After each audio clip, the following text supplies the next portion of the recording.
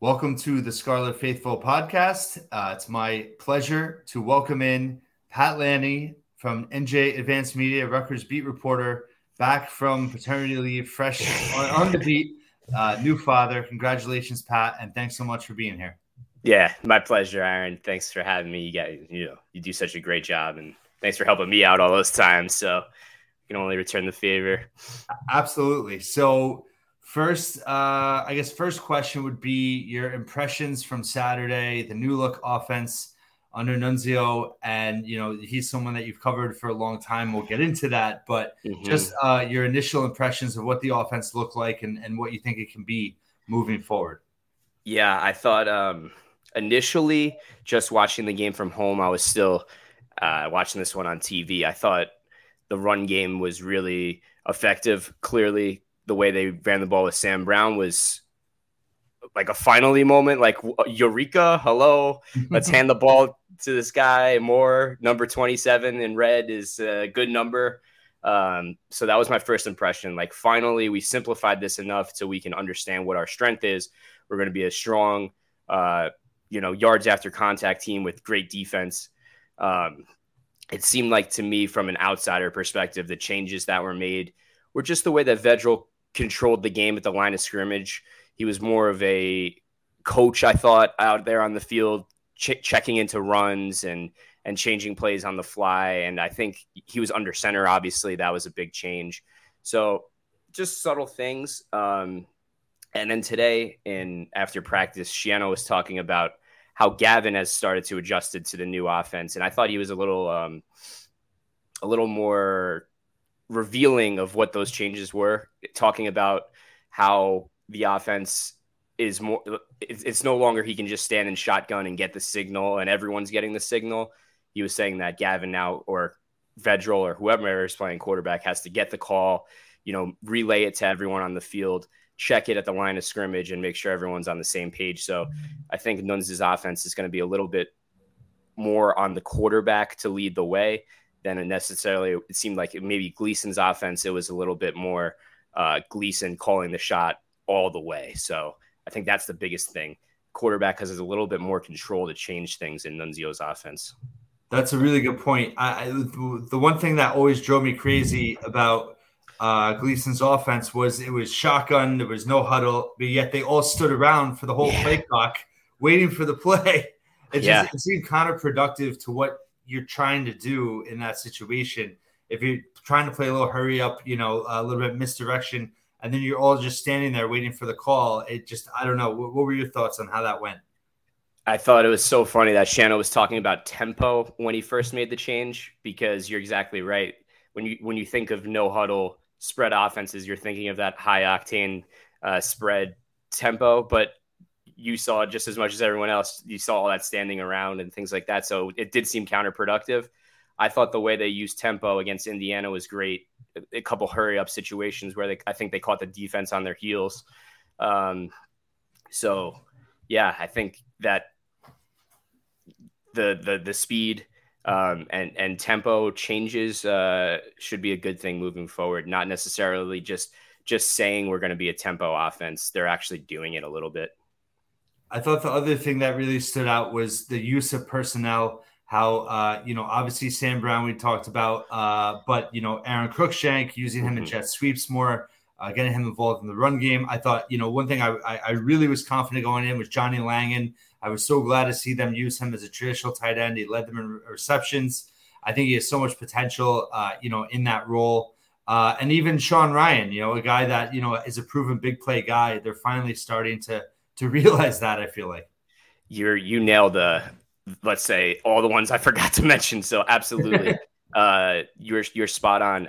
I talked to Sean Ryan about being a deep play threat, and he just seems like the perfect, from a body physical standpoint. You saw it on the touchdown, how he can go up and get the ball. The personnel was used correctly. That's a great way to sum it up. You're spot on. So the Langan thing is terrific too. I remember Matt Millen on the broadcast saying, like, if this ball was thrown out a little bit ahead of him, he's going for, extra yardage. So a little shot at Vedral, but yeah, you're right. The way they used Johnny was great too, for sure. So getting into Sorry. No, go ahead. Go ahead. Crookshank, the jet sweep, the return. We had one of our viewers or tech service insiders ask us, like, why doesn't Rutgers throw screens? And I was like, that you're so right. Why doesn't Rutgers throw screens to the running back? But I think B, we saw them throw the quick screens to Crookshank a little bit more in this game, which is just such a simple and effective play that they can run really well. Yeah, I've thought for a while that even like Al Shadi Salam is somebody that they could get the ball to, short passing game, that you get him out in open space. He's someone that could really do damage. Yeah, and same thing with Aaron Young. If he comes back in this week, he seems to be revving up a little bit. I think he's a perfect screen guy. Well, I think that's the misconception of the offense is that, there's no speed on the offense. I think that they definitely have speed guys, even like Chris Long, I think he has a lot of potential. It was just that they were playing slow. Yeah, right. Well, I think you said it perfectly, the way they were just standing around and the tempo didn't make sense. So, yeah. So you covered New Jersey high school sports for 10 years. Obviously, North Jersey, Nunzio at Bergen Catholic, you covered him quite extensively. Yeah. I guess, what are your takeaways of those days in terms of how he was as a coach offensively and kind of how you think that's starting to translate at Rutgers? Nunzio was always innovative at the high school level. So it's no surprise that he got to where he is now. He was a guy that always did things differently from an offensive scheme. And it's funny because he was more of the spread it out Sean Gleason type of coordinator in high school than what he's showing now, which is kind of ironic. But when he was at Don Bosco, obviously he was the offensive coordinator there. It was more traditional, let's pound the rock. Greg Toll's offense was very run heavy and based off the personnel, like you're saying, Aaron. So yeah, he can be innovative, but he's also smart enough to realize what personnel he has and how to suit the offense to that personnel. And the biggest thing I always tell people about Nunzio is he has that it factor. There are people that just connect with people, and Nunzio, whether it was a reporter or a kid on his team, it just always seemed like he connected with him at a little bit of a different level than other coaches I covered. I don't really know how to describe it, but it was just one of those it factor type things, which is what I think gets overlooked in terms on the college level. People don't really think about connections and what this coach means on a personal level. But I think Nunzio has always been a very good people person. And I think he has a good shot at landing this job moving forward based on those intangibles, his innovation, and his ability to cater the offensive personnel. So I'm glad you brought that up because I feel the same way. For me, obviously the trust factor is there with Schiano. The trust factor is there with high school coaches, recruits. And I also feel just that, so I wanted to ask you, we're kind of delving into something else, but I think it's relevant. So the biggest takeaway for me on the schedule today for 2023 is that this team has to be ready to go right from the get-go, the start of next season. So it made me start thinking, I feel like that's a whole nother reason why you want Nunzio to work out, because you're starting over in the spring if you bring in a new coordinator. It's a great point. The first time they'll be playing a Big Ten team to open the season, right? That's what you're referencing, Northwestern on the schedule for next year. Yeah, that's a great point. And I think another point you just hit on is important too. Nunzio has that connection to high school coaches, and it's always different when you have one of your own at Rutgers, and that's where Chris Ash lost out on the most, I think, in my opinion. Like he just had no feel for the high school, no feel for the culture. The kids weren't going there. He didn't connect with the kids. That's what I'm talking about with Nunzio and the way he connects, just like the way Schiano connects. He's such a great recruiter. I think Nunzio obviously has the perfect job interview, but in my eyes, I think he's the perfect fit for this job. And you're right, starting over in the spring puts you a step back. So I think if you're a Scarlet faithful supporter, I think you should be rooting for Nunzio. Yeah, and obviously we have to see more progress, right? We have to see that the offense is forming an identity. But I think, yeah, people are not putting enough, I guess, weight into the fact that if you spend the whole rest of the season developing some type of identity, and then you're just going to strip that away, it doesn't. For me, I don't think Shiano. I mean, I thought Shiano almost it was a tell, and I mean, maybe I read into it too much. But when he said something like, if it comes to that, when he was talking about interviewing on the outside. Wow. And I don't know. I think that he wants this to work out as much as Nunzio wants it to work out. Yep. I think Steve Politi on our podcast once said that Nunzio has he's the glass case on the fire extinguisher in case of emergency, you break it. But I think you're absolutely right. I think everyone wants Nunzio to work out for Nunzio, Shiano included. So we'll see. Time will tell. He passed his first test. He passed the first test last week. So he's got a couple more games to go here. So I heard you say this, and it was exactly what I've thought too, in terms of now that we start to get into the meat of the schedule. You know, Minnesota has the top 10 defense. Michigan has the top 5 defense. You know, now this defense has this offense has, you know, there's tape on them now. I mean, it is predictable in a way in terms of how they kind of operate against Indiana. Now you're going against these great defenses. So I thought your point that you made on the rant this week was, you know, about Wimsatt being out there creates more of a dynamic for, you know, it's more for defenses to worry about. And it does open up other things. How much do you think that is maybe, I mean, Shiano seems to bring Wimsatt up a lot. Is that, you know, to keep him happy? Do you think that he really is trying to find a way to get him involved? What a question. I don't know why he brings him up all the time. He brought him up unprovoked at his press conference on Monday, which I thought was so weird. Maybe it is to keep him happy. Maybe it is that he does still have a role in this offense. Like you said, the point I tried to make is that if you're going to pound the rock the way they did against Indiana, you're going to see a full box, right? There's going to be 8-9 guys in the box every time. And if you're not able to take the top off the defense, then you don't have much of an offense. So if Noah can't do that, you got to have to make a change. And I just think that when you have Wimsatt in there, he has that ability to throw the ball downfield, but you're sacrificing the inexperience and the mistakes. So I know the complementary football part of it is let's play it safe, let our defense win games versus let's take risks with Wimsatt and potentially take away those big plays, but potentially have those mistakes and interceptions and turnovers, which will kill any team. So stylistically, what I thought was interesting was like, you know, all the bootlegs they were running with Vedral, you know, I was wondering your thoughts on, do you think that was almost a dress rehearsal for getting the line and getting the offense used to that for when Wimsatt does come in? Because it seems like, you know, that's a way to utilize him that maybe is more, you know, it's because we know it was more of a pro style, right? But but using the bootleg, getting him out, you know, rolled out, I just think Vedral's good at that too. And always has been in a sense. And so I don't think that was necessarily like a tell that we're getting this ready for Gavin. I think it was more of it also plays to the strength of Vedral. Sorry. Because he makes pretty good decisions when he's out of the pocket too. So I think it just plays to his strength a little bit. It probably, I think also maybe takes a little pressure off too with the offensive line in terms of keeping someone, you know, in the pocket, getting him out of the pocket, you know, gets him a little bit more flexibility.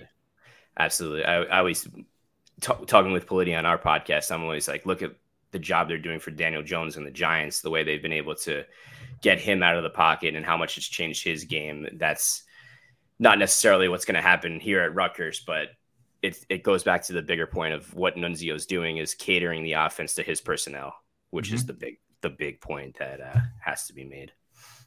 So defense right now, you know, number 7 total defense in the nation.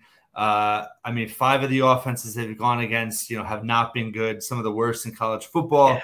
But as good defenses do, they've dominated those bad offenses. How much do you read into that?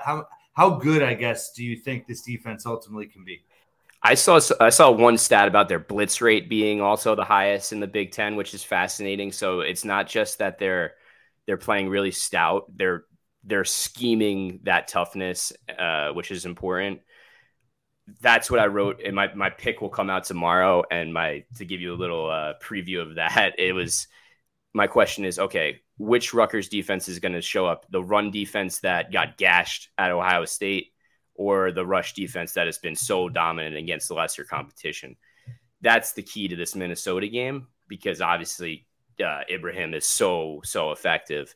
I worry about that personally. I think it's a little bit of both. To answer your direct question, I think the Rutgers front seven is really good. The way they've used Izzian is incredible, and the way the defensive line has played has been really, really good. But I think it's also a mix of they've played some bad teams, and when they played Ohio State, it kind of showed how porous the defense could be. So I'm worried about Minnesota. I'm certainly worried about Michigan. The way they dominated that in Penn State, you saw that, and how they dominated Minnesota last week. So we'll see. This is the perfect example of show up and do your job. This is the perfect example to chop. Yeah, well, I mean, as a Rutgers fan, this is always the time when the defense starts to wear down during the season. The last 5 weeks of the season, third quarter, fourth quarter, and it's almost like we know what Schiano wants to do with the offense, but if it's so obvious, and like you said, you can't go over the top of the defense, and it's 3 and out, 4 or 5 plays a drive. Yeah, the defense is going to get a lot of pressure on it against better offenses. I think the Minnesota game is kind of a great test run for, then you go to Michigan State, Penn State all in a row. Yeah, 100%.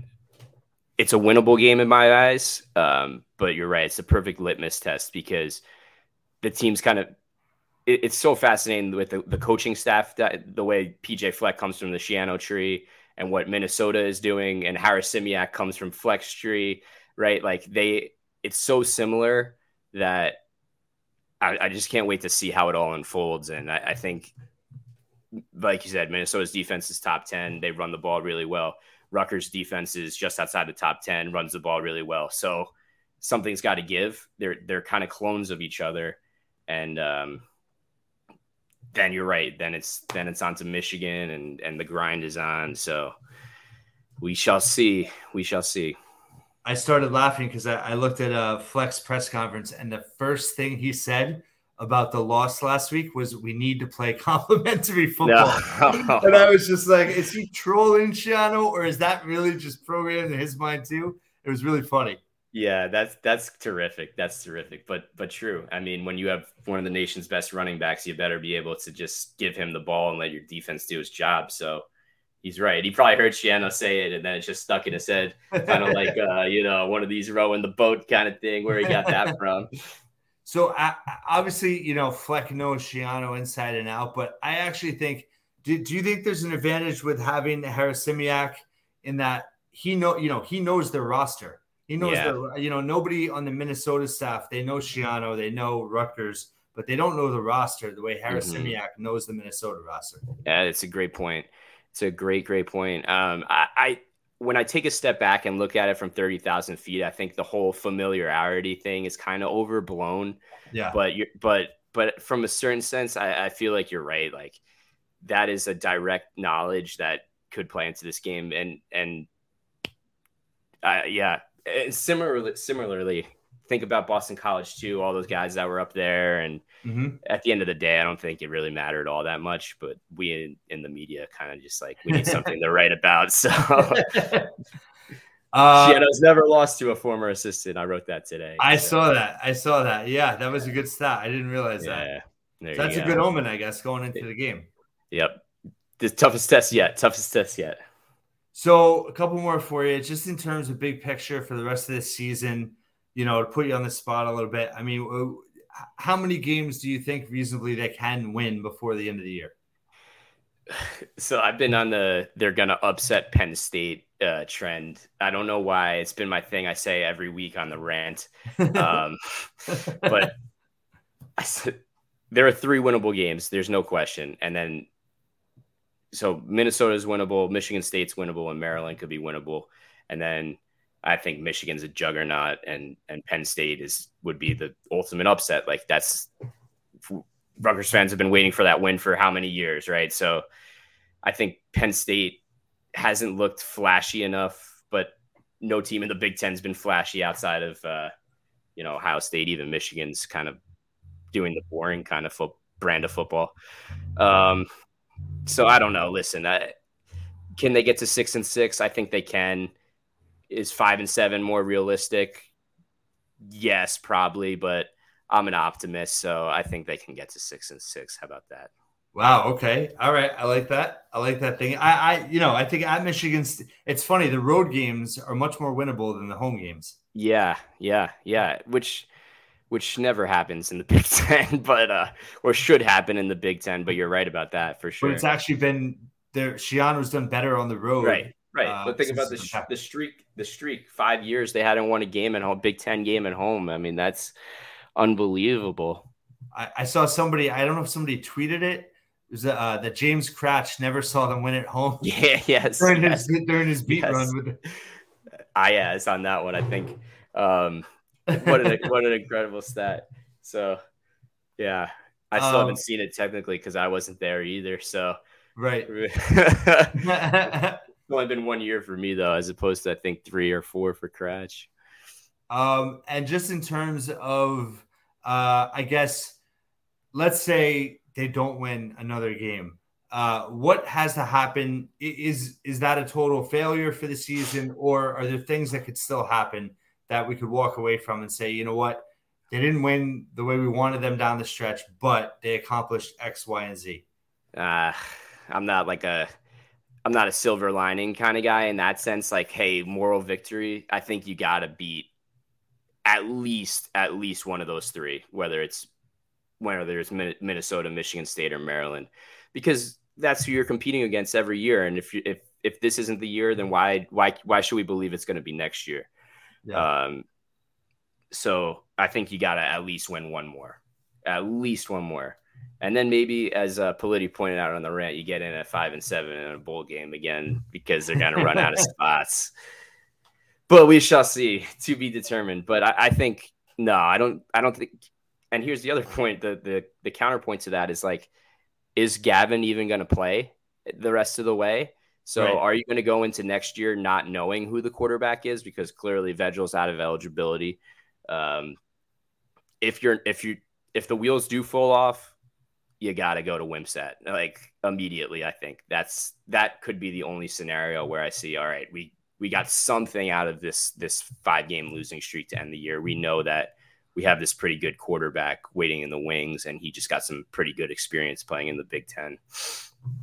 Yeah, I think that's a really underrated storyline. Even though we talk about Wimsatt all the time, it's like, how if he leaves right after the season, then I mean, you gotta dig hard into that transfer portal. I think they gotta go into the transfer portal anyway, just to round it out. Like, you can't go into a season with 2 quarterbacks, so you're gonna have to walk a tightrope there, because you don't want to bring in someone so experienced that he beats out Gavin or even Evan Simon. But you also need a quarterback that's reliable enough to round out the depth, because they don't have a recruit coming in for next year either. Well, that brings up, I'm glad you brought that up, because you being a high school guy too, I thought that was almost like a tell. Yeah, of course. Gleason didn't have a quarterback locked in for next year. It just didn't seem, I'm not like trying to say it was anything weird, but it was odd to me that they, it didn't even seem like they weren't even pursuing that many. Right. I agree. And I think, I just don't know that I don't know that there's a great guy in Jersey this year, but to not get anyone, I think is bizarre. And telling that they know they got their guy and they can go out in the portal and find a backup, I guess is the plan. Yeah, well, we've seen how Rutgers has done in the portal with quarterbacks in the past. I mean, Vegel's unequivocally the biggest success of all of them, but I mean, they've crashed and burned with quite a few. Yeah, free Hayden Ritteg. And just one more for you, just in terms of, I guess, the way the Big Ten is looking. the schedule next year, potentially divisions going away. You know, how do you see this rebuild as of right now? Obviously, we have to see how the season plays out. But, you know, as divisions potentially changing, going away, a good thing. And I guess what has to happen with recruiting the way it has been, you know, is Nunzio, you know, potentially taking over? Is that a boost, you think, potentially with him and Augie Hoffman in terms of they're having a bit of a down year this year, and maybe that does speak to the offensive coordinator who's now gone, and maybe they can kickstart something with those two moving forward. All right, let's start with the divisions, right? That's a huge deal. It's got to be whatever happens, it's got to be beneficial for Rutgers to get out of the juggernaut East. So you're 100% right. That's beneficial. In terms of recruiting, yeah, I mean, I think the Schiano way has always been development over bringing in the flash. Like, you can't get the flashy recruit until you start winning. You see it in basketball, of course. And like, now Rutgers can recruit at a little bit higher level because they're winning. It's the same way in any sport. So until you start winning, you're not going to get those A guys, but it's about developing the B guys, right? It's taking the Brian Leonards and the Ray Rices who are under recruited and turning them into superstars. I think what you're seeing with the young defense and guys like Sam Brown on offense, he was a 4-star, but still it's about getting those young guys experience. And I think that's the part of the rebuild that's the most important thing. All these young guys are playing at a pretty high level and building for the future. So I think what they've done this year so far has been perfect in terms of development. We'll just see if they can develop the quarterback of the future. And to end on that, a good point. I mean, the defense, I think it was something like 9 out of 11 have over 2 years experience left. 9 of the 11 starters currently. Yep. And that's what you need. That's what you need. No doubt about it. Pat Lanni, New Jersey Advanced Media, thanks so much for all your insight. Really appreciate it. And, loving your coverage on the beat this year. Welcome back from paternity leave. And thanks so much for being here again. Hey, thanks for having me, Aaron. I really appreciate it. You do such a great job too. And, if you're a Rutgers fan and you're not following this guy, you're crazy. I didn't pay. The Venmo will hit right after this. Thank you. Yeah, you got my number. All right, and thanks, Pat, again, and thanks for everyone for listening. We'll be back next week with another episode.